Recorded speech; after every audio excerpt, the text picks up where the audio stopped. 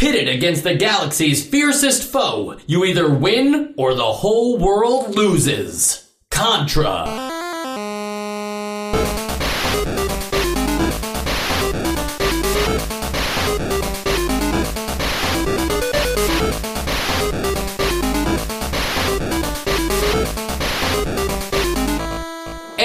Welcome to Nostalgia, a chronological exploration of every NES game released in North America. I'm Mike. I'm Joe. I'm Sean. And I'm Sam. Full house today, guys. Huzzah. It's not on TV. Just saying, we are a full house. It's probably on TV. It's been a while. No, it hasn't. Special, you were on the special.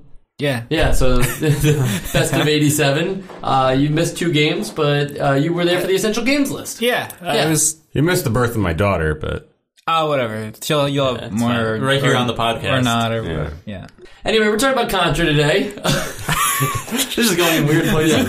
Contra is a run-and-gun game, which we have not had on Nostalgia before, but it basically feels like a shmup, right? What is your guys' familiarity with run-and-gun?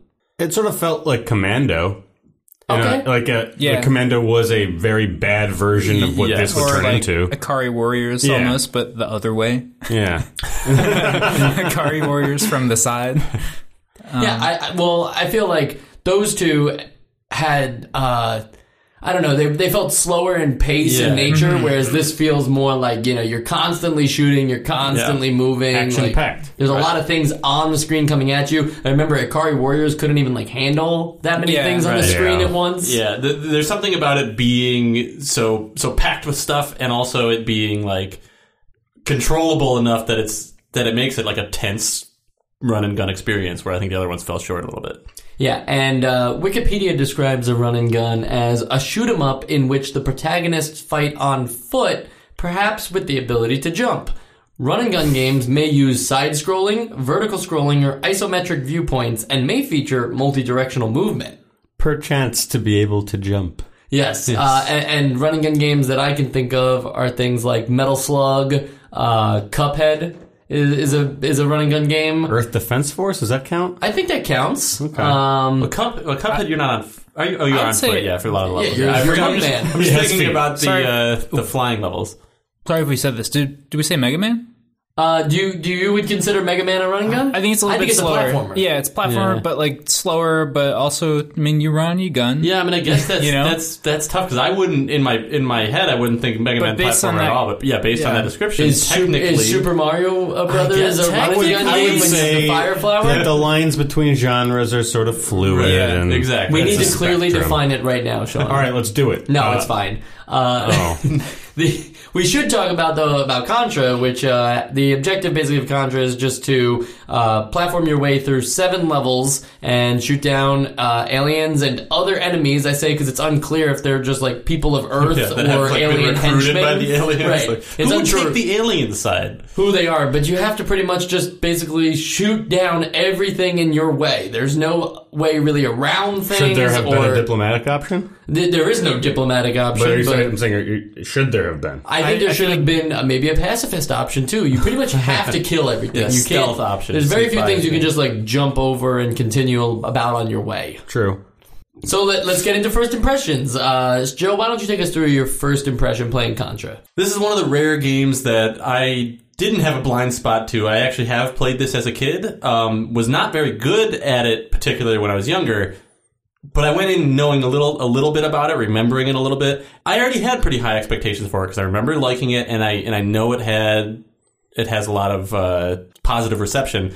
It actually, off the bat, exceeded my expectations. It was more fun than I remembered, and I just immediately kind of got absorbed in it. All right, cool, Sean. I also knew about Contra, and I had played maybe the 16-bit versions of this game. But right off the bat, what I noticed was this game looks really good. Whether it's the background art or the actual sprites for your character, this is the first time that it actually kind of feels like an 80s action movie. So I was also pleasantly surprised with that. All right, Sam? I had played this game before somehow. I don't remember exactly which version of it it was. Just a couple minutes of it.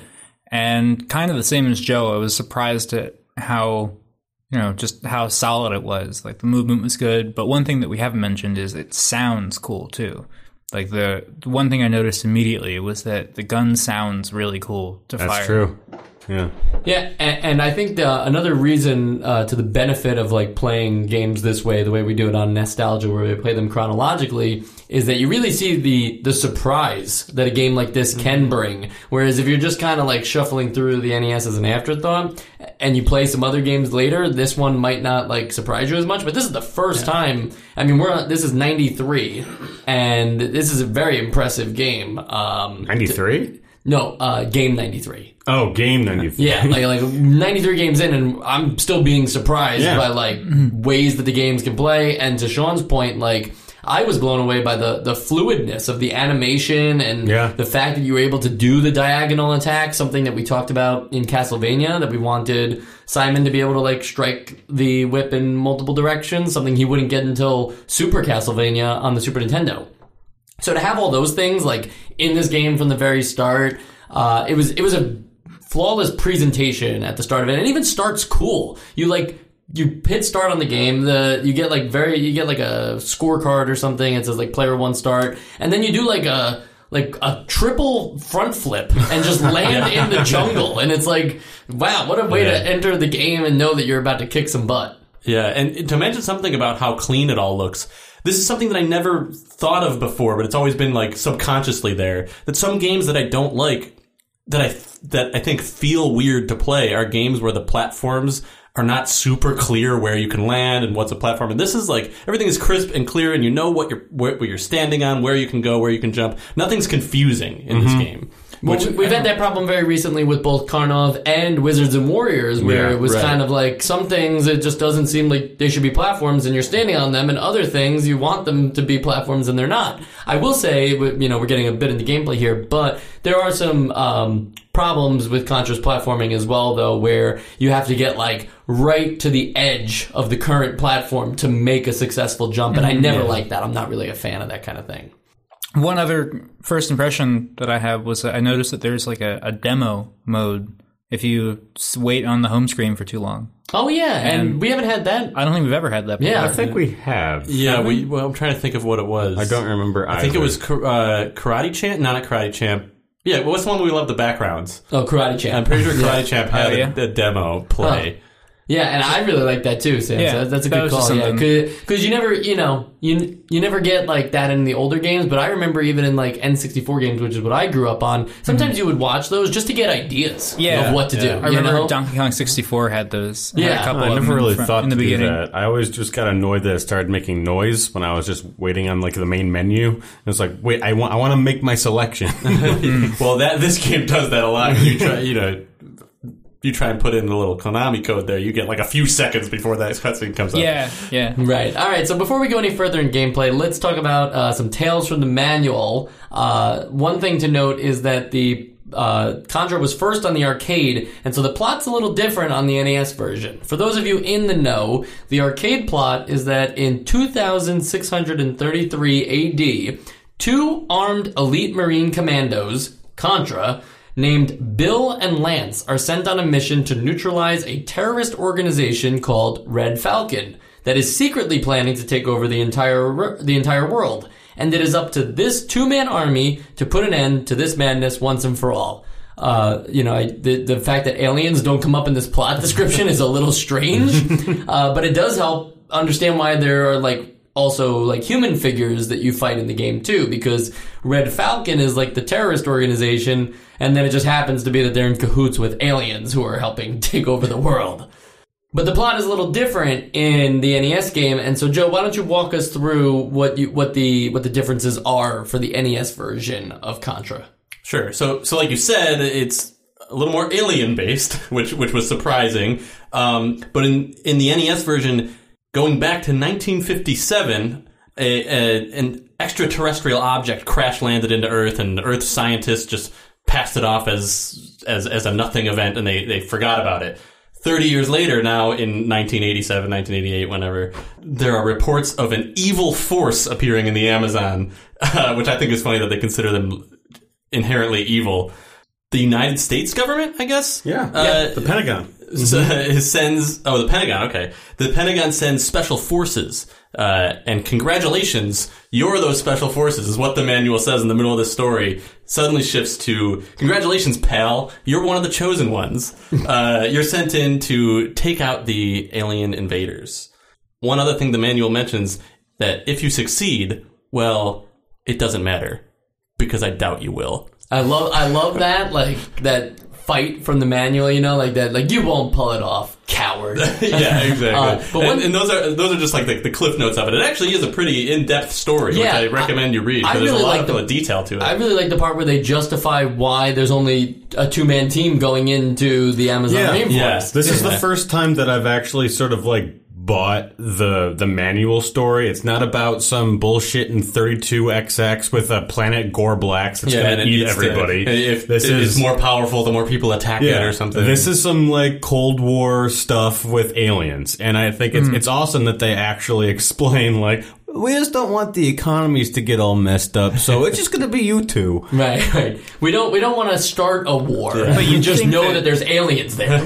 But you think that there'd be like some kind of talks going on with the Russians? Be like, yo, or the Brazilians. Be like, yo, guys, there's aliens. Like, I get that we don't like each other, but like, come on, like, they're trying to kill us all. Yeah, and we should probably talk now too about like the influences of like movies at that time that would have made Contra popular, because this definitely has like a Rambo meets Alien, kind of, or Aliens. Kind of feel to it, because Alien is, I always think of that as more of like a horror film, and Aliens is more like a Colonel Marines. The design, though, is still either or. Okay, I mean, it's super like knockoff H.R. Geiger when you get to the more alien levels. Yes, later in the game. And what is that H.R. Geiger? That is the designer that designed the alien itself. Okay, because that's what I'm always thinking of. Is like, do those aliens have names? It's a xenomorph. Xenomorph. He also designed all of the weird, like, sort of like temple-looking structures throughout the movies. Got it. Because the xenomorph thing, at first I was like, oh, okay, it's aliens, and I get like the illusions that they make and stuff like that. But by the end of it, you're right. I think I saw a xenomorph in this game at one point or another towards the end of it. But you also get the Rambo feel with the heroes who have changed. They're now codenamed Scorpion and Mad Dog. Mad Dog Bill. And that gives me more of like a Rambo feel with the way they look, and they're, you know, they have the big 80s muscles. Scorpion. Scorpion looks a little bit like Al Pacino meets Arnold Schwarzenegger. I think he's got a Sylvester Stallone look to him. Oh, Sylvester Stallone, that's who I meant. Yes, but I thought, so then I assumed that Bill was supposed to be Arnold Schwarzenegger. But he doesn't look as much like it as Lance he looks like. Look at Joe Pesci to me. He looks kind of... No, who's that guy from Rocky IV? Oh, yeah, the Russian. Right, the Russian guy. Yeah, is that him? I think it's Dolph Lundgren. Yeah, he looks like that. He looks more like that with that. I can see him as a Terminator, you know? Yeah. Like in the next Terminator? Guy from the manual, it'll be like the drawing of this guy. Like, imagine him without the hair. He kind of looks like, you know, like the robot version of... Yeah, no, I can see it. Yeah. And then did you guys know that in Europe, this whole series for a very long time was not called Contra? Progressborg. Probotector is what it was called. I don't get it. Yeah, Probotector. What is that? Like a RoboCop? Like I hadn't heard that one. But here's the weirdest thing: if you look at the box like that they sold the Probotector ones in, if you look at like Contra in the Japan version or the American version, it's pretty much like the same box art with Mad Dog and Scorpion on it. If you look at Probotector, it's two guys in like mech suits. Yeah, that's weird. It's like Gundam. It's like you're selling that to the wrong audience, I feel like. But there's also no mechs in the European version. They didn't add that, so it's like weird to just advertise that there's going to be something. Maybe they're just showcasing the one enemy in like level 4 that like has that turret thing. And that kind of looks like a mech that doesn't move. No, if you saw these guys on the box art, you would know. I know what I'm saying. You would know that, like, what it is. Maybe these are the things that they flew to the Amazon in and then said, well, we don't need these to fight. Like, I can just do it with my bare hands. The cover art is actually like the prologue to the game. So it's explaining how they got there. Exactly. Yeah, that's just how they flew in on their skells. Skells is like a Xenoblade Cross thing. Skell? Yeah, that's like the mechs in Xenoblade Cross are called right. Skells. Enough but with the weebs. we're we're getting so into it that we might as well talk about the gameplay of Contra.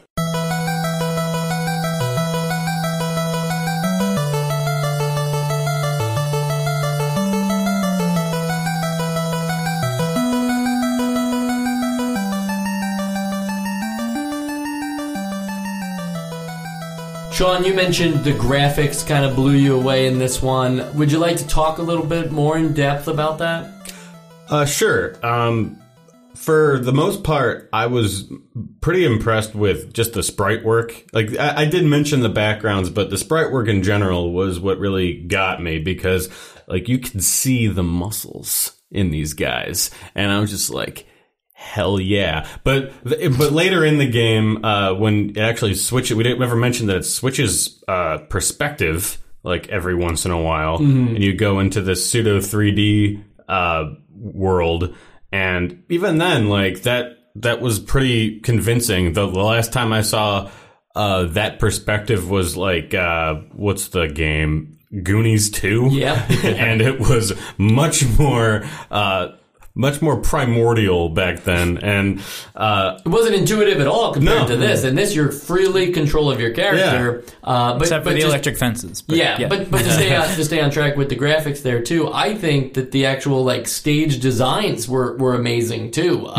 If you look at Super Mario Brothers, it's you're sold on just like the bricks and like the occasional like little hill islands that they have and the clouds and stuff. This has like, shading and like this has like full environments that sell me on the idea of like I'm in the jungle now. I'm in like these I guess like bases during the pseudo 3D levels. The bases are a bit more convincing because the outdoor spaces still have some really weird geography that would only exist in a side-scrolling platformer game. That's true. There's a few like not floating platforms, but floating islands of land. But like it's still really good looking. Right, it works. I think like there was never a point in the game where a design decision like wasn't correctly made for me. Like, At least aesthetically. And I was immersed at all times. There wasn't a point where And to another point, is this the first time that we're seeing this like isometric 3D look, or has this happened before? Because when I think of these games, you're looking at it straight on. You don't see any depth, but in Contra, you can actually see like, oh no, this platform extends beyond your body in the Z-axis. Did you catch this at all? In the side-scrolling parts. Oh, I thought you meant the... No. I think that is a good example. I'm struggling to recall something, but I feel like, and maybe this is just my familiarity with 2D games, that I feel like we've seen that before. But it's done really convincingly here. Yeah. And there's in the Famicom version, there actually is like certain extra details even added to the environments because they got like an extra chip added to theirs, which we didn't get in the NES version. But like the trees even like sway as if there's wind and stuff like that, and the grass like kind of rustles and stuff. So I think like those extra bonuses would have been welcomed. But I'm sold on the world, and I think going to what you were talking about with the level of detail on the Z-axis, I think we've seen that only in games where it was pulled off poorly. The way I was talking about earlier, where there's I think in was it Wizards and Warriors, where some of the platforms, like even though I think because of it made it hard to see where you're supposed to go, but that we're trying to do that, and I think this is where they pulled it off. The last little bit about the graphics in this game, there are some projectile effects, specifically in some of the bosses, that are these weird little discs of energy that are probably the most detailed sprites that are just sort of like weird shapes that I've ever seen. It looks like it came out of a Super NES game, and I don't know if you know exactly what I'm talking about. They've got like a lighting to them. Yeah, right? it's got a weird. It looks even really the good. bubbles do it really well. There's those blue transparent bubbles that are just in my mind incredible to see this early on the NES. Yeah. Two other graphics thoughts though. The way things explode is nice too, and it's not just kind of like sometimes with these games you get the cop out of like when you kill the thing it flashes and then just disappears. I'm glad that we didn't get that. No, this is a fiery explosion. Right, exactly. Yeah. It's a fiery They explosion. really leaned into it too. Even some of the walls explode when you. and as Sam mentioned earlier too, it sounds good. When you know when you're shooting your gun and when these explosions go off and stuff like that, you feel like you're in the chaos of it all. I was gonna say that those two sections that are on the other axis, The pseudo 3D that's stages 2 and 4, the 3D Battles of World Runner sections. One thing I really liked about those is when you go to a new area, you go through this dark spot first, and then the lights come on and suddenly there's enemies there. Yeah. It's just a nice You're little walking touch. down that hallway, Yeah, you walk down a dark hallway, which I think is cool, and there's nothing there, and then suddenly you're in the thick of it. Yeah. And you don't exactly know what's coming next, but you don't have to worry about that either. The game does give you, at least when you're playing single player for the most part, ample time to respond to things if you choose to lay back. Yeah, but what I mean is there's like a little bit of pause in the action, and you have to just kind of go into this dark space. That's true too. They could have just loaded it up with the next section, but instead it's like, no, you got to get ready. And it's your choice too to go forward. Yeah, I thought that was cool. One other graphics thing is that the progression from being like the Amazon to the alien lair, I thought was done well. They could have maybe saved the surprise better in terms of how they lay out the enemies and bosses in the game, because that's a little more random where it's like I didn't feel like I should. All of a sudden aliens just show up in stage 3 and I'm like the alien boss, and he's a great boss, but I'm like, talking about the UFO? not the UFO. I'm talking about the one with the swinging arms. And that's like a fantastic sprite work on that guy. Yes, that's one of the bosses that I meant with the energy sprite thing. Yes, but also it just felt weird that they took such a careful design in how the stages would progress from like normal Amazon to Alien, but when the like actual enemy placement and stuff like that, it's just like, I think now is a good time to introduce aliens into the world. Like, you're just climbing a hill. Yeah, well, because otherwise, if you hadn't read the manual and you get to those aliens at the end, other than those bosses, you'd be like, what the heck? I thought I was fighting people all this time. And But do you think you expect that? Like, I mean, in 1980s, I guess in because 1988, of what video games were. Yeah, exactly. Yeah. Like, 1988, we were all stupid. it was probably just like, oh yeah, of course there's aliens in this game. Like, I'm shocked if there's not. Yeah, right. And now let's talk about the platforming for the game. And this can include jumping and controls in general. But the game, while we described it as a run and gun because you're mostly dealing with firepower and taking down enemies, there is a fair bit of platforming, and later on certain stages have puzzles. So how did we feel about movement in the game in general? I thought that movement was pretty tight. The only thing I didn't like was that in order to go down from the top of a platform, you have to press A, like an anti-jump kind of. And that would mess me up sometimes when I had to do like quick movements, like quick jump down, dodge something, and shoot. I think that's funny that you say that it's a problem, because that felt fairly intuitive to me. Yeah, I guess the only other thing you could have done, for those of you that don't know, you have to actually like lay down when you hold it down on the D-pad. Your player character, you go prone. They go military on the floor, and I go military on the floor. Military pose, like Army crawl. Yeah, army crawl. They just call it crawl though. Yeah, they don't crawl, right? You can't move them. If you're holding the D-pad down, you can't, they'll go back to walking if you move, right? That's a weird thing, but anyway, once they're down on the ground like that, if you hit your jump button, they'll be able to go to the ledge below them. I guess the only other thing you could have done is maybe like double tap. That's what I was down thinking. on the D-pad to go down. But I could see that actually leading to like more awkward, especially unintentional because you can shoot down by holding down. True, so I think that would give you the problem where you'd be trying to shoot down and you'd accidentally go through. And moving through ledges like that, like when you want to go down to a ledge, it doesn't happen that often. So I kind of like that it wasn't like a button you could accidentally press. Would be doing often. Yeah, I actually, to be honest, didn't know about. I didn't know there was a way to do that from platform to platform until like much later in the game when I think you needed to do it in the energy zone. I think even, which is like level 5. Then you needed to do it, and then I was like, wow, this would have been really helpful earlier. But that's just from me not having read the manual first. I would have thought you would have done it on the very first boss. Well, You maybe if goofed? I had known. Yeah, I no, would've that's done gonna it, say, yeah. yeah. Like the very first boss kind of sets it up as like you want to take advantage of being able to quickly access the floors below you. But I never because you thought want- of how to do that. I just assumed you couldn't do it because I was trying. Well, to you press gotta read the down. manual sometimes. Exactly. And then I don't know about you guys, but for me, the jump is great for its range, but I hated that it was a complete jump every time. Yeah, that was Yeah. a problem because sometimes the level is arranged in such a way that there is a enemy just shooting bullets over your head, and you would never get hit by it unless you have to jump. And you have to jump, and you just jump right into the bullet. And while it has like you're always at max range, that max range is always just a little too short to get to certain platforms, and these certain platforms look like you should be able to reach them. So the jump, while at least you have some control while you're in midair, it's a little. It has enough flaws that I can get annoyed by it. Right. It's great that you can completely move left to right as needed, because sometimes that's the whole reason you're jumping to dodge bullets in the first place. But I hate that you couldn't like tap A to get a slightly less higher jump. Even if it was just like maybe 2 to 3 stages. It didn't have to be like as in depth as Mario's. Yeah. But I think that, there's so many points that you run into in this game, especially with the bosses, where a complete jump actually hangs you up for a while. Yeah. And then you have to kind of now think about like, okay, I'm in the air for this long, like, where do I land? Yeah, That's right. safe, you know? Yeah.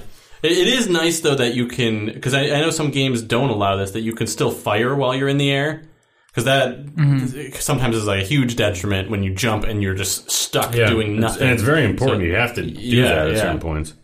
Directional shooting is new to us, especially in this way where you can hold up and left to shoot, in that direction. And so I wonder, having this be the first time, did you guys feel like they pulled it off right away? They definitely pulled it off. I do have one minor gripe about it, although I can't think of a good solution to it. But there were a lot of times I'm trying to shoot diagonally up, but not run forward. But there's nothing you can really do about it. I understand that. I think that's just a part of the flow of the game that you have to get used to. Right. Yeah. But thinking of like the way you can stop just below something and shoot straight up, and you can shoot straight down. And I know that the limitations of having a tiny controller. You do have but to I wish jump there was to a shoot way. straight down, though. Yeah, like if you were, Yeah, that's true. I don't even know how you do. Like if you hold A or something after a jump, It would have then to you be don't this move, but- mess of Yeah. button combinations Yeah, to do that. I It'd be agree. too It would probably confusing make than it what it worse. is. Yeah. With the NES controller, that was one thing that I got hung up on a few times. One spot where that really got me was when that one the armored truck comes at you. Yeah. In like the third level or something. And like the best way to do it is to like go all the way to the left side of the screen and crouch down or crawl and then shoot diagonally up or shoot right. Or No, shoot, you can actually you can shoot straight. It's misleading, but you can actually shoot straight on, even though there's like a giant shield there. Yeah. Hitting any part of that tank is damage. Oh, okay. Yeah, So, and they give you the confirmation sound for that, so it's not like Right. you just like find that out on accident. Yeah. But that's But an it interesting was- strategy on your part to was also- come up with that. Like turning around also at that point when you have to go to the edge of the screen and then turn around really quickly, but you don't want to move that Yeah. far. I don't know, but I mean, again, what can you do? I think I actually mentioned that. I was playing. Chris, our audio producer, was in the room, and there were a few times where I was like, I needed to be on this pixel, but then I needed to turn around, and to turn in that direction, you would move a step in that direction no matter what. Yeah. Right. And I found that when you shoot down diagonally, it's a lot harder to be precise, whereas when I was shooting, in the upper diagonals, walking wasn't like, I felt like that was the natural way to move things, so it was like fine. But when I wanted to shoot down below, a lot of times I would wind up crouching instead, and I wasn't, sometimes that's not great. You know? The controls aren't perfect. And one thing that I don't know if it's just because of my exposure to later games, but I feel like the crouch/prone button is a little too touchy, because I would, and maybe this is my own fault, and just I'm not holding the button down correctly, but I felt like when I was crouching to avoid projectiles, if I let off that button for like just one little like sliver of a pound, I would just stand right up into fire. And I don't know if it's because like later games have a bit of an animation of you standing up and it's not immediate, so that you have that little cushion. But I found myself making that mistake over and over, even after yelling at myself to stop. And I don't know if you had anything similar. I only had that, but like repeatedly in the forward-facing levels, in the pseudo 3D levels. Yeah. But yeah, I definitely had the same thing. Just because we're about to get into the pseudo 3D thing, I did want to just mention real fast, because this is kind of funny to me, that the first boss of the game, before you get to the pseudo 3D stage, is this like wall that has like a guy on the top shooting down at you. There's these two turrets, and then there's just like this icon that you have to shoot that's like the keyhole, I guess, or whatever. Yeah. But what I like about it is it's like a kind of an ode to Gradius of like the shoot the core thing. Yeah. And it's like even in a non-traditional shmup like Contra, where you're actually running gun, you still have to shoot the core on a lot of these things to get through to the next level. I didn't actually see that as I mean, this is just however you perceive a boss as, but I didn't actually see that as a boss. I saw it more as like just a set piece. Interesting. I guess I just always see in these games, the end of a stage is just like always has a boss for me. Like that's who the boss is. But you're probably more right. It is more like and this is why the next part of the level is like 3D, because you went into the base. Place, Which is fine. So let's talk about the base, because I think that's something really cool that they did pretty well by my book. Yeah. They made the screen, if you guys can tell, they put like a border around it, so they actually didn't have to animate as many pixels. Mm-hmm. They put like a cave border around it, and that's something that you'll see later NES games like Kirby's Adventure do really well, is that the whole game is actually just has a border around it, so they can put more pixels and animation into the actual screen design. Doom wound up doing that even on the Super Nintendo. That was a to solve a problem. Right. But I think like, same. You could say the same thing here. It's solving a problem, because who's to say that if you don't have that cave border that it's gonna work all that well. as well as it did, or flow as nice, because it's a lot of bullets on the screen. These are very busy stages. Where it's sort of like a tennis match. But only I don't know why I say that. It's funny because I don't know why you say that either, but it makes sense. It does make sense. I get it. A tennis match, if the idea is that you should be dodging the balls that your opponent shoots. Think about it. Looks like I feel like there's a tennis game that's in this perspective or something. I mean, the tennis game that we played. There's like the net of the electricity. There's in tennis true. they call it like a volley, which is also like I think you can refer to like weapons as like firing volleys. So it's basically just tennis. Honestly, this is my favorite sports game so far on the NES. Contra's a sports game. Who knew? I like it. And there's like a lot of targets in this stage that you have to shoot and take down. And to be clear, too, I don't know if we've actually said this yet, but this is from the perspective behind your character, behind whatever his name is, the Scorpion or whatever his name is. Behind Scorpion. And he just moves side to side and shoots forward. So it's like, it feels 3D. I don't know if we were clear on that yet. I guess it could have had some more clarification. Yeah, and it plays more like a 3D World Runner from that kind of... I don't like that, because I think that is a discredit to Contra. Absolutely. There's no goofy, like, fake type 7. What was the name of the thing? Mode 7. Mode 7. Yeah. There's no, like, fake 3D movement going on in terms of the actual stage. It's just, if you're on the left side of the screen, you're going to be firing at the left side of the far wall, and vice versa. And there's also, like, crouching works the same, except it's going to shoot the bottom of the far wall. It's pretty intuitive once you get used to it. So I guess that isn't intuition. It's fine. I think that what I meant by that is just from like how it looks perspective wise of how you control the player. But on top of that, this mode made me feel a lot more defensive. Whereas I was saying with the other one, you constantly want to be shooting and everything like that. In this one, I was ducking for majority of the level and then waiting for my opportunity to attack. Well, because you don't have any motivation or even the ability to move forward until you've cleared this one room. Right, Whereas there's that in electric this game, fence in the way. Whereas in every other, like the side-scrolling parts of this game, like you have to constantly be moving or you'll be fighting the same guys over and over. It does feel a little bit like a cover-based shooting game at this point. You crouch behind the electric fence and it protects you, and you got to jump up to or pop up to shoot things that are either at your like eye level, or sometimes you have to jump to shoot things that are higher.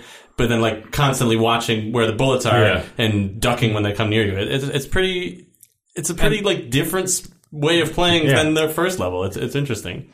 And then they have those rolling, whatever they are, the things that roll on the floor at you. Are they explosive? It must be like TNT, right? Yeah, Like or something. But they come at you in different patterns, which I think is cool. So you can, because for me, if it was just coming straight at me, it was kind of hard to time the jump. And I found myself landing on it a lot. Yeah, the depth perception in this game isn't perfect. I stopped jumping over those at all. And I just started shooting them. Yeah, I didn't realize that you could shoot them, and then I started shooting them, and I was like, oh yeah, of course. It didn't occur to me until I played with you in co-op, and when I saw you shoot at them, I was like, why didn't I ever think that I could shoot these things? There's something psychological about them that makes them look indestructible. Yeah. Because I think the patterns make it look like you're supposed to be jumping over these. But I also jumping to the side, if they're in like a V pattern and one of them is coming at you, like the first one's coming at you, or I don't know, you can kind of jump over them sideways too. That makes it a little bit easier. That's the only other thing you could do, right? Yeah, I don't know. It's like a weird little mix-up. It's cool. Well, there's also a weird, if you are doing the jumping strategy, there is a weird perspective to it where I felt like a lot of times when I was trying to do the jump, I was jumping way too early and it would still be on the screen and get me at the end of it. That's why this isn't perfect. Right, and you kind of have to like assess this is a different kind of 3D, so I gotta wait till these things are really close to me before I jump, because they're gonna stay on the screen for a while. Mm-hmm.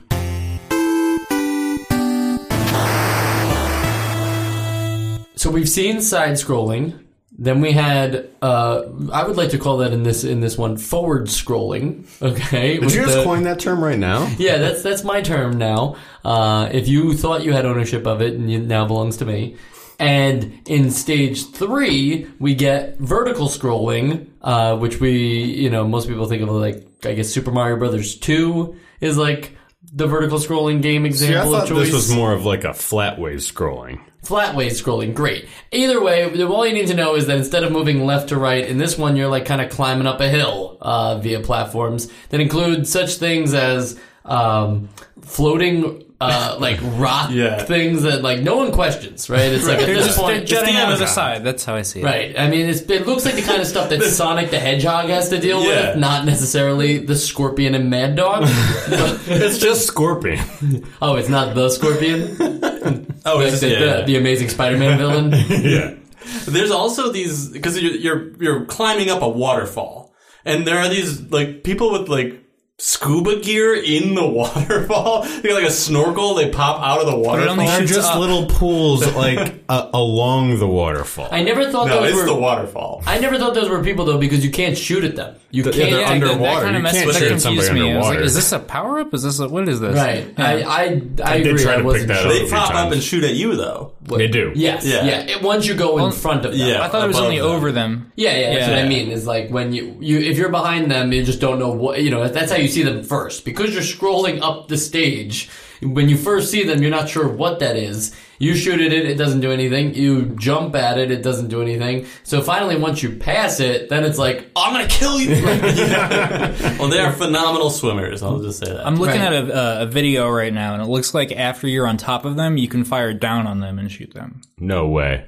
Okay. Yeah. That makes sense though, because they're out of the water. Yeah. They'll shoot at you. Do we know what mechanism is happening on the bridge with the fire that goes back and forth? Is that just like fire bridge? just a fire bridge? Yeah. And what makes that different from the fire that happened on the other 2 bridges in stage 1 that completely collapsed those bridges? That's the dynamite blowing them up. Yeah. There was dynamite? Well, I mean, like, it's tiny dynamite. They had it rigged to blow in case you guys came. You guys are so immersed in this game, you're seeing things that aren't even in it. No, but I didn't. All right, I wouldn't say specifically dynamite, but I definitely thought that was like a detonated explosion. It was C4. Yeah. Okay. And is it possible, or is this just recessed rumors? Is it possible to not fall into the water on that Yeah, you have to stage jump. You jump and hop it. Yeah, Okay. you have to just time the good. jump to hit the one that you know I always is fell in going the water. to. So. Yeah, But you have to jump to the second, or the There's third. no penalty for one. falling in the water. In fact, it's probably more interesting. Yeah, I You actually can't jump down after I learned you can jump over it. Next time I played it, I just was I'm just gonna go in the water. I kind of want to talk about that for a second, actually, because that made me realize that one of my very first impressions of this game when I was playing Callback. it, was that once the bridge exploded and I missed it, I expected to die. I expected I would either respawn or get back to the high score screen and then start the level over. I was shocked that I landed in the water and could now swim, and I was like, "Oh, this is gonna be a good game." It's kind of it's like a learning section. Yeah. It's like, There's hey, really by the nothing way, in your way. you can be in the water. Yeah. It does bite itself in the butt, though, when there is a level later in the game where you can fall in water and then you die. Yeah, that's true. It's teaching you the wrong thing sometimes. I know Sean's been dying to talk about the power-ups in the game, and I like them too, because this, again, kind of enforces the idea of a light shmup that we have on our hands here. So, Sean, you want to take us through a little bit of a power-up walkthrough? I'd love to. I don't know where you got the idea that I really wanted to talk about them, but I will. There are several upgrades. There's the machine gun, which now instead of this single semi-automatic burst shot that you got, you can just hold it down and you can go about your business. Then there's laser, which I find to be terrible. Because when you fire it twice in succession, I think it deletes the first shot. Which doesn't make any sense. I don't understand you wouldn't cancel out your original laser. I don't know if that's just because you can't have so many sprites on the same scan line. I don't know. Then you got the fire, I guess. Yeah, fireball. Fireball, and that just does the loop-de-loop thing that we've been seeing in a few games lately. Yeah. I like it. I don't like it as much as Spread. Spread's the best. Spread's great. the best. Yeah. You can totally cheese bosses with Spread. It's not going to make this an auto win, but this is the best power up. And then there's an invincibility one. I think it's a B. I think it has the B. In the manual, it refers to it as force field. Yeah. But that B one was is for very beast rare. mode. It was rare for that to show up for me. I don't know about you guys. I got it think maybe twice. I think that one at least shows up in predetermined points, but that's just my assumption. Okay, that would make sense because I could see that being kind of like op if it shows up right before a boss or something like that. Then there's an R, but I don't know what R does. R is the rapid fire one, which just shoots it. It's different than the machine gun in the sense that I believe, and don't quote me on this because it might have just been me feeling it like a pseudo thing. If you have the spread gun and then get the R, Oh no, it's a rapid spread. it will shoot the spread gun faster. I did not know that it was like an attachment. I didn't realize that either. It felt like to me it stacked because when you get the rapid fire Falcon, it doesn't change. It doesn't change to a different thing. If you had the spread gun and you pick up the R, you don't lose the spread gun. So I assumed it was just making the spread gun shoot more frequently. Yeah, and these things are just sort of either hidden around the level, not hidden, but stored around the level in these opening and closing door things. Called pillbox Spencers. No, those are. I think those are the floating things, right? No, that's the flying capsule. Gotcha, Yeah, gotcha. and sometimes they will come across the screen just to give you a quick boost. Yeah, a welcome sight, but kind of confused with an enemy. Yeah, I right? thought it was an enemy Yeah. for a while. I shot it down a lot, and even though I saw the power up come out of it, Still thought it was an enemy. This game is very reactionary. Yeah. What you see on the screen, It's all lizard brain. Yeah, you want to kill it. No matter what it is on the screen, you want to take it down. So it pretty much, if I saw something, even I'm confident I shot at trees a lot. I just there's that part in stage 4, the snow level, where the bombs trees are being start showing. Yeah, they're throwing grenades at you. Yeah, well, Sean thinks that the trees are throwing the grenades. I think that like there's people behind the trees All that right, we can't. Mike, you're talking about. Okay, so you're so immersed in this game that you think that things exist when you don't even see them. See, I thought that they were like below our horizon line. Yeah, okay. They were that far because sometimes there's no trees, but they're still throwing like there's like a little cliff or a little hill there. That's true. And they're below there throwing them at you. We can't look down there though. And you know that's frustrating because you want to kill whatever's throwing those things, and now you've been introduced to non-killable enemies. It's Something insane. that's just going to try and ruin your life. Forever. Yeah. But one thing we didn't talk about that was exclusive to the NES version is the Mass Destruction Falcon, which is a very rare power-up Never that got shows it. up that destroys everything on screen. I actually might have gotten that once. I mean, it just happens right away, right? Or, Yeah, as soon as you pick it up, touch it just- happens. everything I think I on got the it screen. once at a very like inopportune moment. There were like two things on screen. I remember just seeing them disappear. Well, it's not in the arcade version, so I do wonder if you're going to include it in the NES version, why not make it show up more often? Like, why make it such a rare thing that Yeah. you won't even notice it? I don't know. I think if it was more common, then it would just be it would be unbalanced. I'm talking more common than like twice in the whole game, because here's the thing, like Joe said, it happens as you can't store it, so it happens as soon as you pick it up. So a lot of times that's just like maybe like two henchmen Yeah, get whoever destroyed, happens and to be on the screen. yeah, and they might run right back into screen. Yeah, You there know? are enough enemies that I feel like this happening a few times more wouldn't be like, oh wow, this game's so easy now. It would just be Yeah. I think that there really isn't a perfect solution, so I think they should have just gotten rid of it. yeah. Okay, yeah, I think that's fair. It wasn't in the arcade one. It's kind of unnecessary here. Yeah. Were there any power-ups that we would have liked to see? I wanted to see that Mega Man electric burst, Okay, but that's just because I thought it would look cool. gotcha. I was thinking also, you know how like in Gradius you have your option, which is like a ball that kind of like protects you before you die. I would have liked something like yeah, that was different than Force Field, because Force Field's more like the star in Super Yeah. Mario Brothers, where you're just invincible for a little bit. An option to have almost like a shield, you know, where like, oh, you can take one hit and you won't die. Yeah. And then you'll, you know, like, that would have been nice to have that kind of power. It would the Force Field 2 would have been a little bit better if there was any indication of when it was going to end. Right, yeah. right. There's no music change. There's no right? music change. Yeah. You're not going to hear the dun dun dun. dun. Like, Yeah. It's just you're playing Contra, but you're flashing. Right. And that's not entirely helpful. No. Is it? No. And then one thing I wanted to mention about the power-ups, and this is me just asking for way too much. I'm not saying it's a flaw in the game. But I was kind of expecting, because of how good the graphics are, that when you pick up different weapons, that your gun would change a little.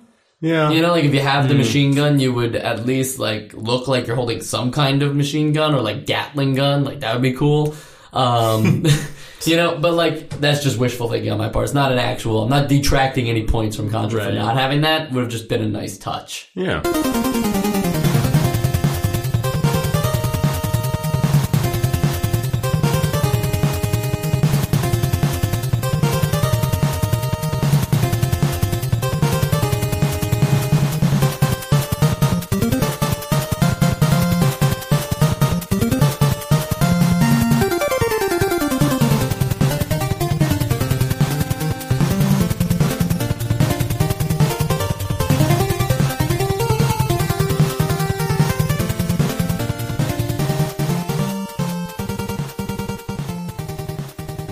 We haven't really talked about difficulty in the game. We've kind of said like, oh, you know, that boss might have been a little cheap, or like, you know, certain enemies spawn in weird places. But how do we feel overall about the difficulty of Contra? This is something I was surprised about too, because this is like almost has this legendary status of being the Nintendo hard game, at least in my head. That's what I thought the trope was, and maybe that's why I didn't think it was quite as bad. It's a very learnable, playable game. I mean, it's challenging. Trust me. Like it's definitely tough, but it's not impossible. We are men of the Ghost and Goblins generation. We played that game. We've seen what really hard games are like. I don't think this is on that scale of it. And I also think that we've played a lot of bad games that are only hard because of how bad they are in terms of like how you control your character. I think Contra meets it right in the middle, but it's still a very difficult this is game. a difficult game. Yeah, don't misunderstand me. It's definitely hard, but it's hard in the way that I feel a tension while I'm playing. That's tension, not attention. I feel tension while I'm playing because I know I can do it, because I know I can dodge all these little things, rather than just frustration. I think that games. However, I do think that there are a lot of points in this game that the hardness is just frustration. Like, I don't know what level it is, but before the show, we were playing through it, and Mike and I were going through a sequence where there were these guys with like the turrets, and they would just pop up right in front of you with a gun, with a bullet already shooting, and you had to just have that literal split second to get down. And while I think, this is going to test your reflexes, I think that that's just a little much. Yeah, it's the energy zone and the hangar zone. And to be fair, they're late stages, but there's a lot of things being introduced there that are a little crazy. That's also the same stages that we get the flamethrower. Yeah. And the flamethrower, it does have a puzzle element to it, but only in the sections where it's by itself. When you have to deal with the flamethrower and the normal minions and the guys with the machine guns, that's a lot to take care of on any particular stage.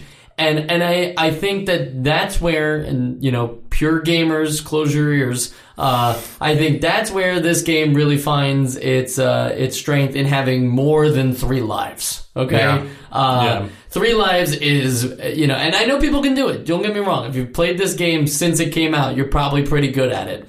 But for the most of us who have grown up with easier games, when we finally played this game with the Konami code and had the 30 lives, I actually felt like I was getting more out of the game with 30 lives. And yes, the respawn on the same place where you died is a little cheap. I don't know if you could have pushed us back a little, but I don't know how they would program that.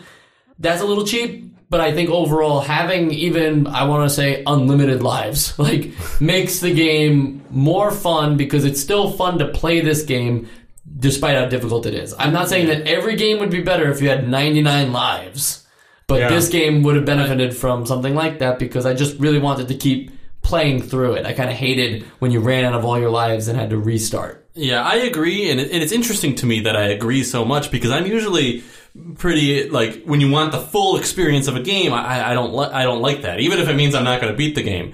But in this case, I think that it works better only because this has a flaw, what I consider a flaw, that it's just a personal preference. I just don't like when games give you 3 lives, you continue, 3 lives, you continue, 3 lives, and then you have to start the whole game over again. Right, you only get 3 continues. Yeah. And that, I understand, I'm all for a level of punishment when you lose to make it more worth it. Go back to the beginning of the level, whatever you want it to be. But having to start the whole game over again, I think for just what we're used to, is what makes, for me, it just worth it to put in the Konami code and play with those 30 lives, which might be a little much.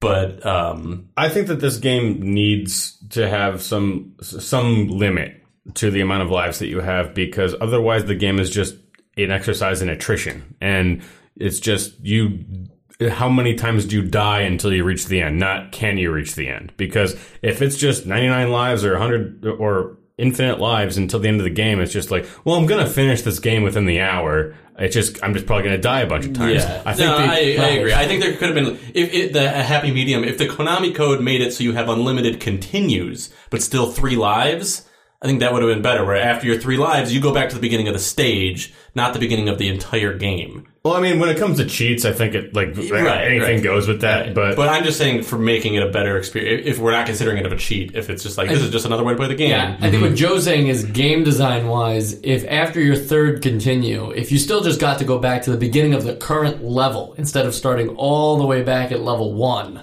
That would have been a better Well, then just design. get rid of continues and just have it be like you go back to the beginning of the stage. Why did it die? Every time you die, you go back to the beginning of the stage. I think There that's should the have best been way to do it. Invincible. Yeah, honestly, where's Yoshi with wings in Contra? Don't get me started. I'm replaying Final Fantasy VIII. They've got that option. You just can't die, and I hate that it's there. I absolutely hate it. Yeah. Even though I can just not touch it, and I don't. But I hate that it's there. What's crazy about the continuous thing, I just want to bring this up because I read this right before we went on the podcast. If you're playing the arcade version, you can't even pay your way through that 3 continues and you're out thing. Wow. Even on the 3rd continue, it will take you back to the very first stage if you choose to give it more money. If you ask the machine you please let me do this for $5. Right, they usually give you a timer, you have 30 seconds to put in 25 more cents to play Contra. It's even on your 3rd set of continues in the arcade version, they were you're starting back at the beginning. I don't care if you give me 50 cents. So I thought that was funny and just really shows how hard this game can be for certain people. And I'm not going to say that I didn't beat I beat the game with cheats. I didn't beat I beat the game with the Konami code. I did too. Yeah, I didn't do but it. this isn't a game that rewards other kinds of skills. Sean and I were talking about rewinding. This game doesn't really reward people who use an emulator and rewind. Yeah, you're not learning any strategy by doing that. Yeah. But I imagine it would also make it harder game. because sometimes it's actually easier sometimes to just die and keep going. And just, all right, well now I know exactly where I die. I can just shoot that guy right away because you respawn pretty quickly right away. Mm-hmm. The unfortunate thing about this game that I know it is some people's fancy, but I don't really get the same thing. I don't get the same amount of pleasure out of a game that it's really just rewarding memorization, because I think that you can get really good at this game if you just memorize the levels. And I get it. You should probably know when some set piece is coming up or when certain situations may happen. But I prefer to play games that are more just systems mastery than just memorization of a level. Yeah, the whole point is to feel like you're reacting to things and not just planning out what inputs you're going to put in beforehand. I still enjoyed playing this game, but the concept kind of bothered me. I enjoyed playing this game because I didn't memorize any of it, so I still felt like it was reactionary. I think it does take a special kind of dedication to get to the point where you've got enough of it memorized, but people do that. Yeah, if we're talking about hard but realistic games on the NES that we've played so far, I would put this actually maybe right with Mega Man. Yeah. Maybe it's slightly harder than Mega Man, actually. But I think, it's right about there, which is a totally fair game in the NES days, in my opinion. I don't think this game is being cheap or unfair in any way. I did make a note of the only cheap spawn in the game, which happens in the vertical stage in Stage 3, where you won't know it unless you land on a specific platform, but all of a sudden a turret will just spawn as soon as you stand on there. And it's kind of funny, so I dismissed it. But I was oh, did they really? Because, they're placing the enemies. We always talk about enemy placement. They're placing the enemies where they want them, and they've somehow solved the Mega Man issue that we had where it was but if you go backwards a little bit, it'll unspawn and respawn the enemy, and you have to redo all the damage you did to it. In this one, they don't let you go backwards at all, or even have the chance to re-encounter enemies. There are the one-hit kill henchman guys that constantly will run into the screen. Yeah, they come out of a spawn box or something. But I kind of feel like that's unnecessary evil too, because otherwise you might be inclined to just sit still. Yeah, for a game that's fast paced, it's got to keep you occupied in some way. Right. Yeah. And we did notice that in our co-op playthroughs, and I think in our single playthroughs, of if you're standing on the left side of the screen for a while, there will just be a henchman just kind of run in. Let's keep going. Right. Yeah. Run in and kind of provoke you a little bit to move, or if you're really hugging that side of the screen, you'll just instantly die and not sure why. Okay. What else did I say? Well, what did we think of multiplayer? Oh yeah, let's talk about co-op. First off, this is the first, in my opinion, true co-op game. Yeah, absolutely. On the NES. I think it was sold at the time with that in mind, that co-op would be the focus. They put the two main players on the front cover for a reason. They want you to have it. We're forgetting that the flying game where you fly to the left. That's Sky Kid? That's got like 2 characters for it. It does. The birds. Bird planes. That you wouldn't know. You would just think you're controlling air propeller planes, but whatever. I guess I mean true co-op in the sense of like fun games. Yeah, and you're you're experiencing it together and you're going through an actual journey. Sky Kid is more like you're just kind of like shooting through waves of enemies, and it's like on to the next stage. This is a game where you can say like, I get that guy, I get that guy over here. Like you can plan things and you can like communicate like you're actually on a battlefield together. I don't know, I've never been on one, but it's so truly like that is the experience. We got a patriot over here, and then also, Joe, I'm glad you made that analogy though too, because there are only a few games so far that we've played together that like have caused that kind of like talk. But you're right. To Sean's point, the game is fast-paced. And to your point, that brings about conversations where you're talking really fast. I think it's just a really exciting experience when you add in a second person. Yeah. It is exciting, but we can see in the way that this game was that the multiplayer was actually implemented that it's not perfect yet. It feels like the multiplayer. It's weird to say that the game was sold on a co-op basis because the way that it's designed in co-op, it definitely feels like an afterthought of like, well, there's a second controller on this system, and we could emulate a second player. Because the weird thing about co-op in this one is that I'm used to a game where whoever's like moving forward controls the screen and pushes it along, and the other person who's like lagging behind just gets like the scroll just kind of like continues to drag them along. That's like a Sonic and Tails sort of thing, where Tails was just like at the whim of Sonic. But where I think that most games with this sort of multiplayer aspect will wait for you, but we'll wait for both players to sort of like go ahead. But I think that the constraints that the screen has on you in this game specifically are a lot more fickle. You have to like go past a certain point on the screen to get it to budge just a little bit, and that can affect your ability to finish jumps. Yeah, it feels like you can maybe trap yourself a little bit, which I think was a problem.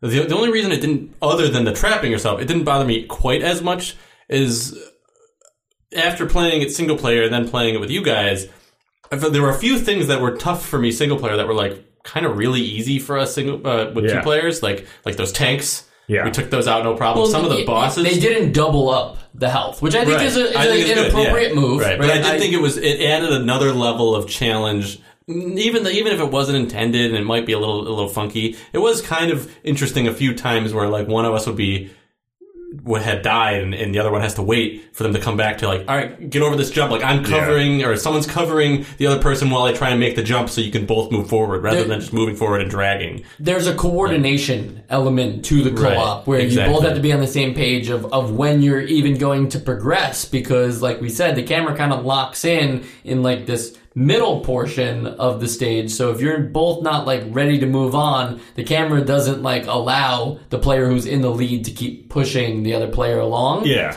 On the topic of coordination though, and where I think that you guys are giving a little too much credit to the multiplayer, is that I am all for using coordination for a 2-player game. That's how these things should be played.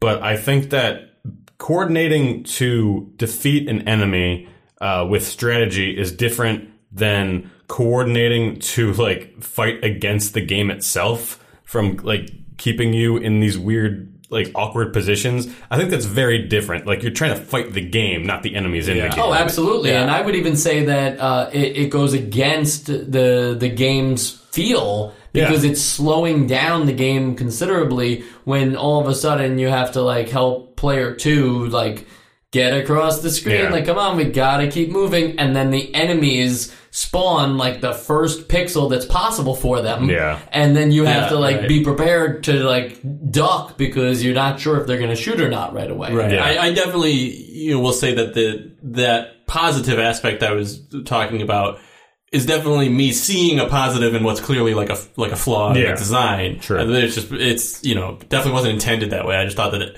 in the cases that it wasn't like broken, it was kind of fun to Yeah. to have to try and help your teammate get to the other side so you can progress. I'd argue that the co-op is neat enough that it's in there, and I'm glad that it's included, but that the single player actually feels like a better experience. Yes.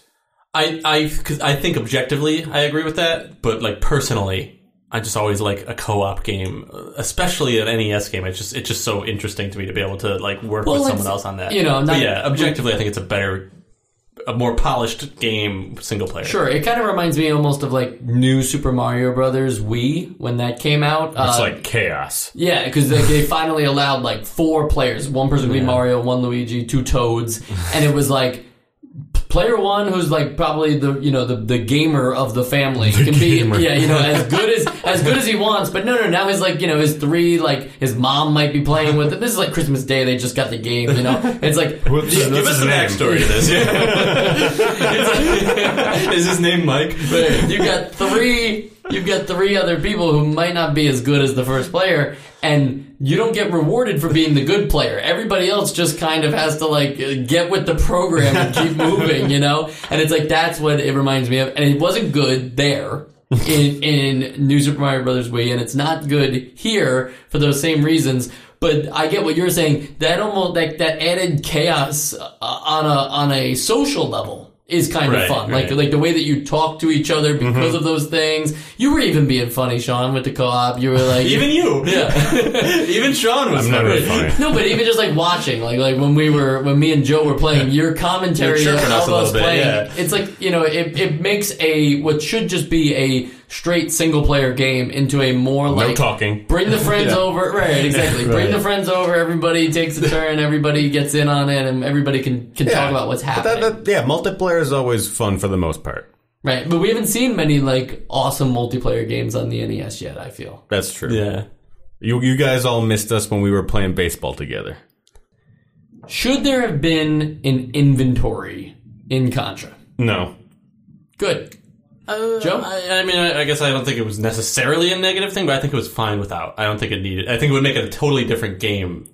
So, like, I'm open to hear an argument to it, but... More like, think of it as you can store a second power-up as like I'm going to switch between my spread and my machine gun, so I can hit select. And maybe if switch you're between the storing two. one other power-up and you still lose them both if you die, then I think it keeps the experience intact. But if you had like an inventory of power-ups, then I think you'd get them all too soon, and it would make it a different like type of game. I don't know. Yeah, I think that this is that it would be a detriment for this to have an inventory system, and even the stock one thing. I think that this is a game that you're just supposed to get into flow. You're not supposed to be thinking about where you may have I can switch to this now. Like, no, you just have what you have and go through it. Yeah, I completely agree. I bring it up because there is a ROM hack available on romhacking.net where they actually like put a box around it and everything. You can select, but you can hit the select button to change between the two ammunitions.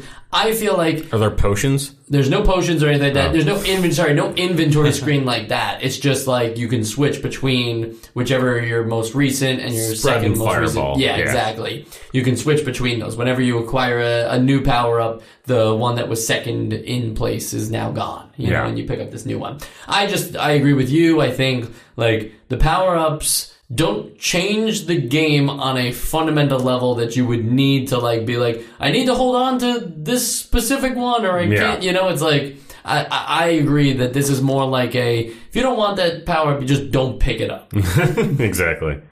We talked about the Famicom version having like the additional forestry where the trees would actually sway and like the grass would move, but there's more to the Famicom version than that. The Famicom version actually contains cutscenes. I think it could have helped. It could have had cutscenes. I think the cutscenes would have been awesome, and if you check them out, I'll put it in the show notes, a link to the long play of the Famicom version. The cutscenes are awesome, but there's also like a map, which is kind of cool, of like that overworld, like you're in section A right now. Like a Castlevania map. Yeah, Castlevania style map. There's also, what else? There's an additional music track. Music in this game was fire. We didn't really talk about that. I thought the music was great. It was great, yeah. Konami, man, they're killing it on the NES for us. It makes me so sad. I know, right? What they are today. Mm-hmm. So all that stuff was added because the Famicom version at that point, they were able to like add additional chips and stuff like that. They weren't going to do that for the NES version, so we get the lackluster version. But I guess like, growing up, no one knew, and I played only the NES version. I didn't play through like a translated Famicom cart. So I thought like this was fine. It's definitely like the Famicom version, from what I've seen of it, is the superior game, but that doesn't diminish how good the NES game is. And there's also a hidden message in the Famicom Contra version, which is really cool. To do it, you have to beat the game, hold down Start and Select, and then from the moment you beat the game, and then after the credits completely roll through, I'm talking like every single name, the Konami logo flashes on the screen, all of a sudden there's a seizure-inducing like blue and red series of flashes, and then it types... Kill your parents. Okay, whoa. One letter at a time. Yeah, remarkably slowly. Like it's like... Well, as I was saying, it's almost like the alien is like doesn't know how to type on a keyboard. It's like using like one finger, like when you first learn how to like use a keyboard. Use the keyboard. That's true. We didn't really see aliens have fingers, right? Like, That's true. We didn't any of the aliens in the game. I mean, I think if we're going to go back to the enemies real quick, there was a face hugger alien. Mm-hmm. Then there was the little xenomorph alien that sort of spun around in the air. Yeah, they float. Yeah, and then there was the giant xenomorph that you had to shoot. Yeah, I think it's the giant xenomorph. Like, trying to use its head, like his neck and his head to type this. And then there was the heart. All right. Yes. Yeah. Well, the heart is because you're inside the alien. It's true. I'm going to keep everybody on suspense for what the hidden message contains for a minute, because we should talk about that. Yeah. The xenomorph head is like, I feel like that's almost like iconic imagery in the NES, to see something like that. That's beautiful sprite work. Yeah. And to see that, and to have that not be the final boss, it was like a psych out, right? Yeah, I was thinking when I was playing, I was like, why is this final boss like easier than all the other bosses? Turns out that's not the final boss. But even the final boss, when you see it, first off, it reminded me very much of Mother Brain. Yeah. Because it doesn't move. Because I was like, wait, is this what Mother Brain? I forgot which one's Mother Brain. It wasn't, right. But I said that when I was playing it. But yeah, it's just like the the main organ of whatever the alien layer is made out of, and then the actual like difficulty of the boss fight comes from this creature, this enemy that you've just been introduced to. Yeah, it's not alluded to anywhere else in the game. facehugger thing. Yeah, they move very slowly, and you take care of them, and then if you don't take care of them, they spawn into I see what you're talking about. Yeah, first they're like these white puff balls. Yeah, that's a different enemy than what I was referring to. What I was referring to were the enemies that would spawn from either the floor or the ceiling surrounding the heart. That would either the crawl tentacle creatures, Yeah. yes. Mm-hmm. So that's what I likened to the facehugger from Alien. Got it. Whereas, those enemies I hate and I never want to see again in any game because they were just like, they would just home in on you, and it was very hard. I don't like it. I'd say overall, like, the bosses of the game were tough. Some were even tougher than others. I felt like the stage 4 boss with the heads in the brains, that shoot the bubbles and that they like target the homing bubbles. I thought that was a very challenging boss that kind of like all of a sudden told me like, this game isn't fun anymore right now. You have to figure out what to do.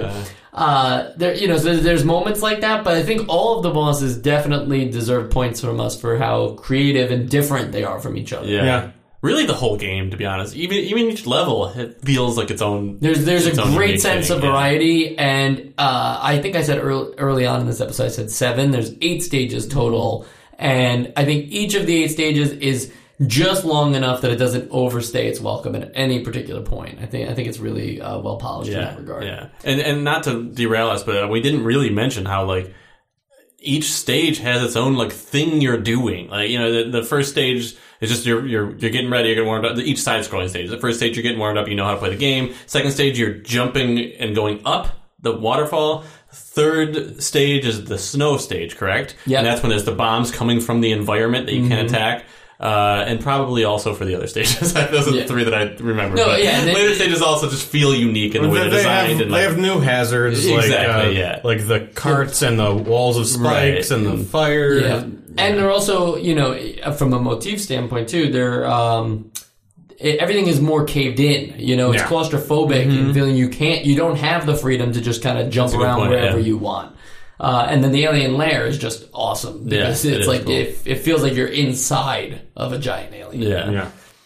So I really like all that. And then if you do beat the game, the Amazon just blows up. Yeah, the island of the Amazon. Right. It just sounds terrible. It's like, okay. But I think Brazil, like a tiny little I think Brazil is doing that anyway right now. So it's like, whatever. They're not taking donations to fix it. So the hidden message, because everybody's dying to know what it is.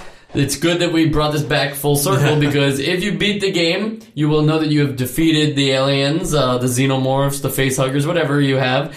And then this thing will slowly type onto the screen in red text, "Foolish Earthlings, did you really think you destroyed us?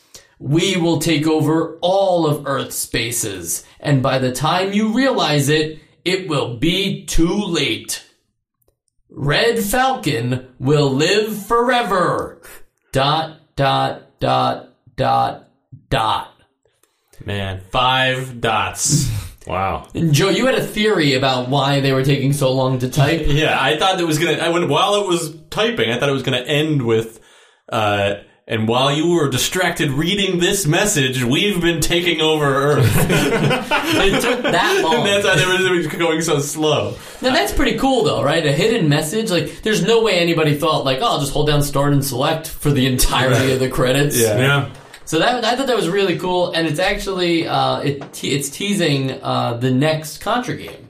So we'll get into that in a second. The only other thing I want to talk about with the Famicom version is that I found a commercial for Contra in Japan, and I'll just link it to the show notes. We're not going to play the audio or anything, but it's specifically weird because it calls out like three ways of scrolling or something like that, right? What is that? Like, they call it three-way scrolling, right? Three-way scrolling. Right. They call it something as if it's a like tri-directional scrolling. They're talking about like the features of the game, like directional attacks and three-way scrolling, and I'm like, what does that mean? And it means we were like breaking it down a little bit. Right. Yeah. You scroll to the right. Yeah, but not to the left. Right, not to the left. You can go up. You scroll up, not down, and in, but not out. This is the first funny NES that the three ways are not like opposites of each other. Right. The first NES game to feature three-way scrolling. Make note of it. And then it just has like over this, it's English dialogue on this Japanese commercial before it starts getting into like the end thing about payment and MSRP and stuff like that. Otherwise, it's very creepy music and like weird alien imagery. So you're not really, you don't see any gameplay. It doesn't show you like what Contra looks like on the NES. It just shows you these alien creatures and describes like, you have 8 directions of control. Like, great. It said like it uses an action chip or something too, or whatever.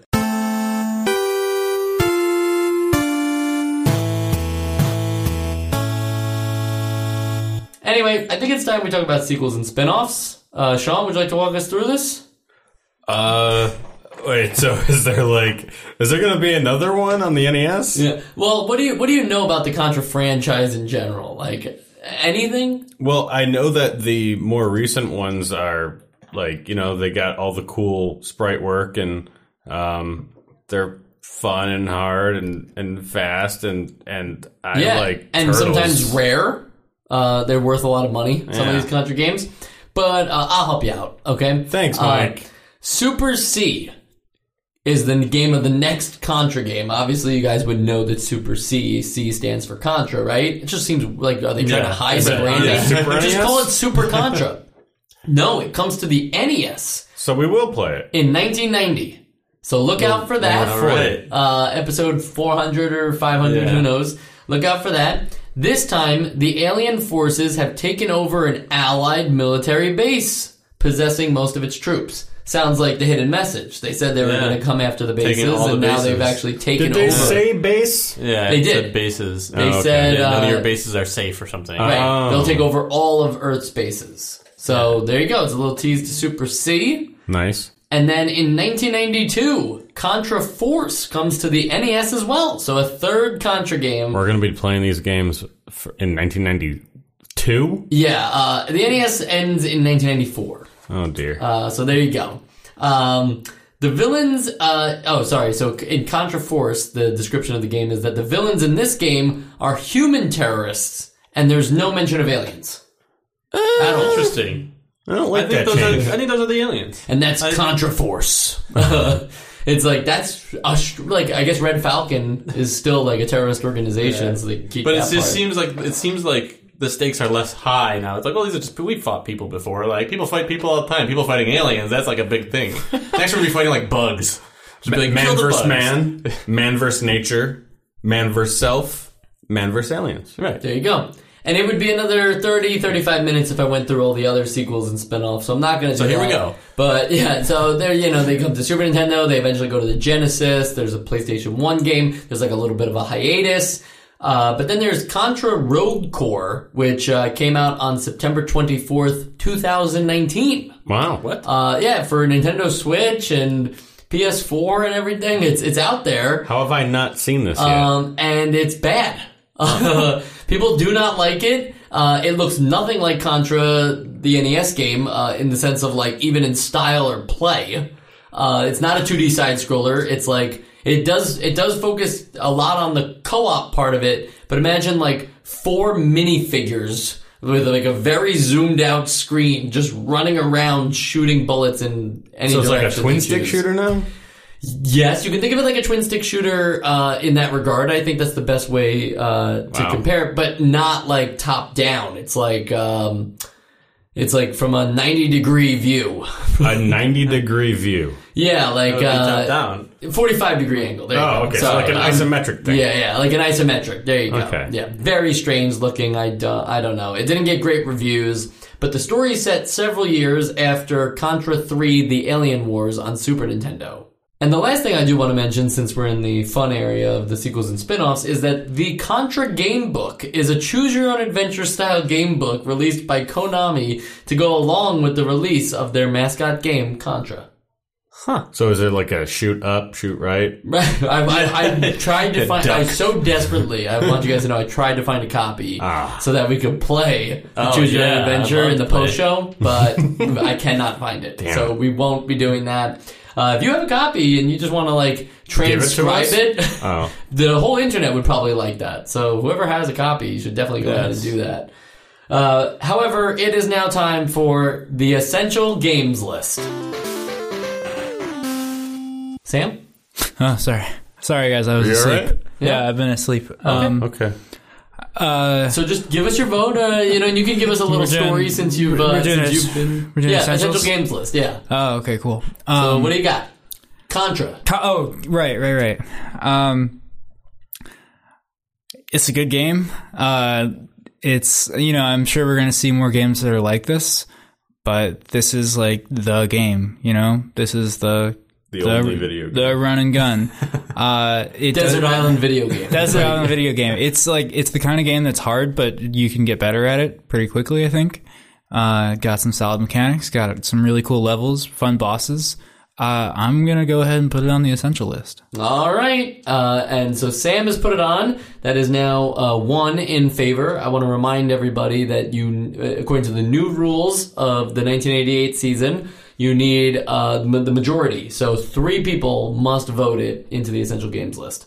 Sean? Yeah, this game has so much more than what I expected out of the beginning of 88. I thought we were going to slog through a bunch more sort of half-baked shmups. I thought we were going to see a lot more of the third parties sort of dump shovelware on us. I'm seeing growth in the utility of the system in terms of graphical fidelity, in terms of variety of gameplay situations. I mean, the one knock I have on the game, aside from some really frustrating points, is that it's a little short and it really relies on that difficulty to extend the gameplay experience. But aside from that, and I know that I've harped on other games for that much worse, I will also put this game on the essential games list. Okay, that's 2. It's just going to take one more to get this thing on the essential games list. Keeping in mind that the essential games list, I think now is down to 11 games. It was at 13. So, Joe, what's the stance? At this point, it's also sort of like transcended the group of games that I consider good NES games. And this one, I just had a blast because it's just a good game to me. This is another one of those games that I would just play at any time. And I think it's because it is actually just good game design. It's aged really well. I mean, yes, there have been some flaws, but overall, it was a great experience. I will also put it on the essential games list. So that makes it an essential game. I hope all of you are proud of yourselves for getting it there. I'm very proud. Okay, good. Yeah. Sam, still proud? Okay, good. That was Sam, for those of you wondering, not Kermit the Frog.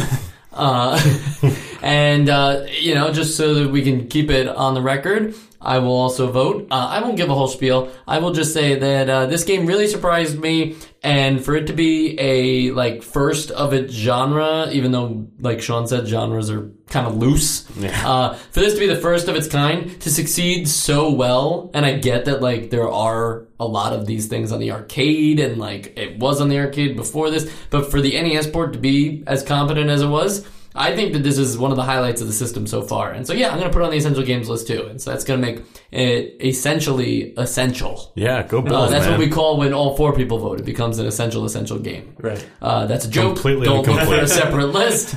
But You won't be able to find it. If you press start and select while looking at the website, Yeah, if you essential list. If you Yeah. enter on your has keyboard. anyone tried entering the Konami code on nostalgicast.com? Don't, because nothing happens. Or will it? Yeah, or will definitely. it? No, who definitely knows nothing by happens. the time this podcast comes Yeah, out. nothing happens on a particular page. But if Yeah. you did go through every single page of nostalgicast.com, you would know that we have tons of content there. There's a section where if you like a particular game, you can actually click on that game, read our thoughts about it, and then get a bunch of other recommendations for games just like it. And that'll take you to other episodes too. So say you don't want to go through the entire back catalog. Say you're new to nostalgia and you're like, hey, Mike, you're on episode 93. That's 92. That's kind of crazy that you expect me to listen to 91 older episodes. And I'd say you're wrong because there's also some specials. But that defeats the point. I'd say listen to the ones you want to listen to. But if you're looking for suggestions, if you go to the website, if you click on a game you like on the episodes list, it will recommend other ones based on that. And that's a really cool feature. There's so many clickable elements. You can click on that, on these other things on the side that can bring you to different I want to parts say of the there's website. scrolling. You can Oh, yeah, scroll. well, there's only 2-way scroll. Oh, is it 3-way? There's two-way scrolling. Two-way scroll. If you make Two-way the window scroll. smaller, you can scroll to the left and right. I Four-way think it scroll. auto scroll. adjusts, but I don't Yeah. think so. You're right. If you make them smaller, it could be four-way scroll. Our website is better than Contra. If you Yeah. open it on your phone, then you can go, you can scroll We are around. supported yeah. for iPhone and iPad resolutions and stuff, and I can't legally say Android products on this show, so that's didn't. why. Yeah. For anybody wondering, that's just a when joke. when you hear that, that's all bleeped out. Yeah, You'll know yeah. what he said. Yeah, it's all bleeped out. I'm just not really a fan of Google at the moment, but I also love Google in case they're listening. Google, please sponsor us. Yeah. Another thing, always write to us. Always. Always Never write to us. stop writing to us. If you go to nostalgicast.com, you can use that in the, there's a form for the contact, and that's the best way to get a hold of us. Also, Twitter at nostalgicast is a great way to let us know your thoughts too. A lot of people have been using that recently, and I think that is a fun, fantastic way to let me know your thoughts in under 240 characters. yeah, we also have a TikTok now, so if you ever want to just see us do some TikTok Yeah, stuff. we're not going to give the link to that, but if you can find it, definitely add us. And also, Yeah. if you ever want to converse with us, you can make your own podcast for us to listen to. With Just respond to us. Just responding, literally word for every sentence we say, you can have a response. Yeah. And we can sync it up. You can pause ours and then just form arguments. But don't play ours because then That's copyright infringement. Yeah, And that's if you copyright. like Nintendo and want to Yeah. have a bigger role in what they do, buy stock in Nintendo. Yeah. NTDOY is yeah. their stock ticker. All you need to do is just own one share, and you can show up to stockholder meetings. Yeah. So that's a pretty cool tip. If you didn't know, if you want to applies to all companies. You might not have to. You might not get on to the actual earnings call, but you can at least listen to it. Yeah, which is fantastic. Listening to earnings call is a fantastic way to live your life. I think that there's no better time spent than understanding how companies think that we are worth. That concludes this episode of Nostalgicast. I'm Michael Esposito. You can find me on @EspositoFilm on Twitter, and we'll talk to you soon about Gun.Smoke, the next game.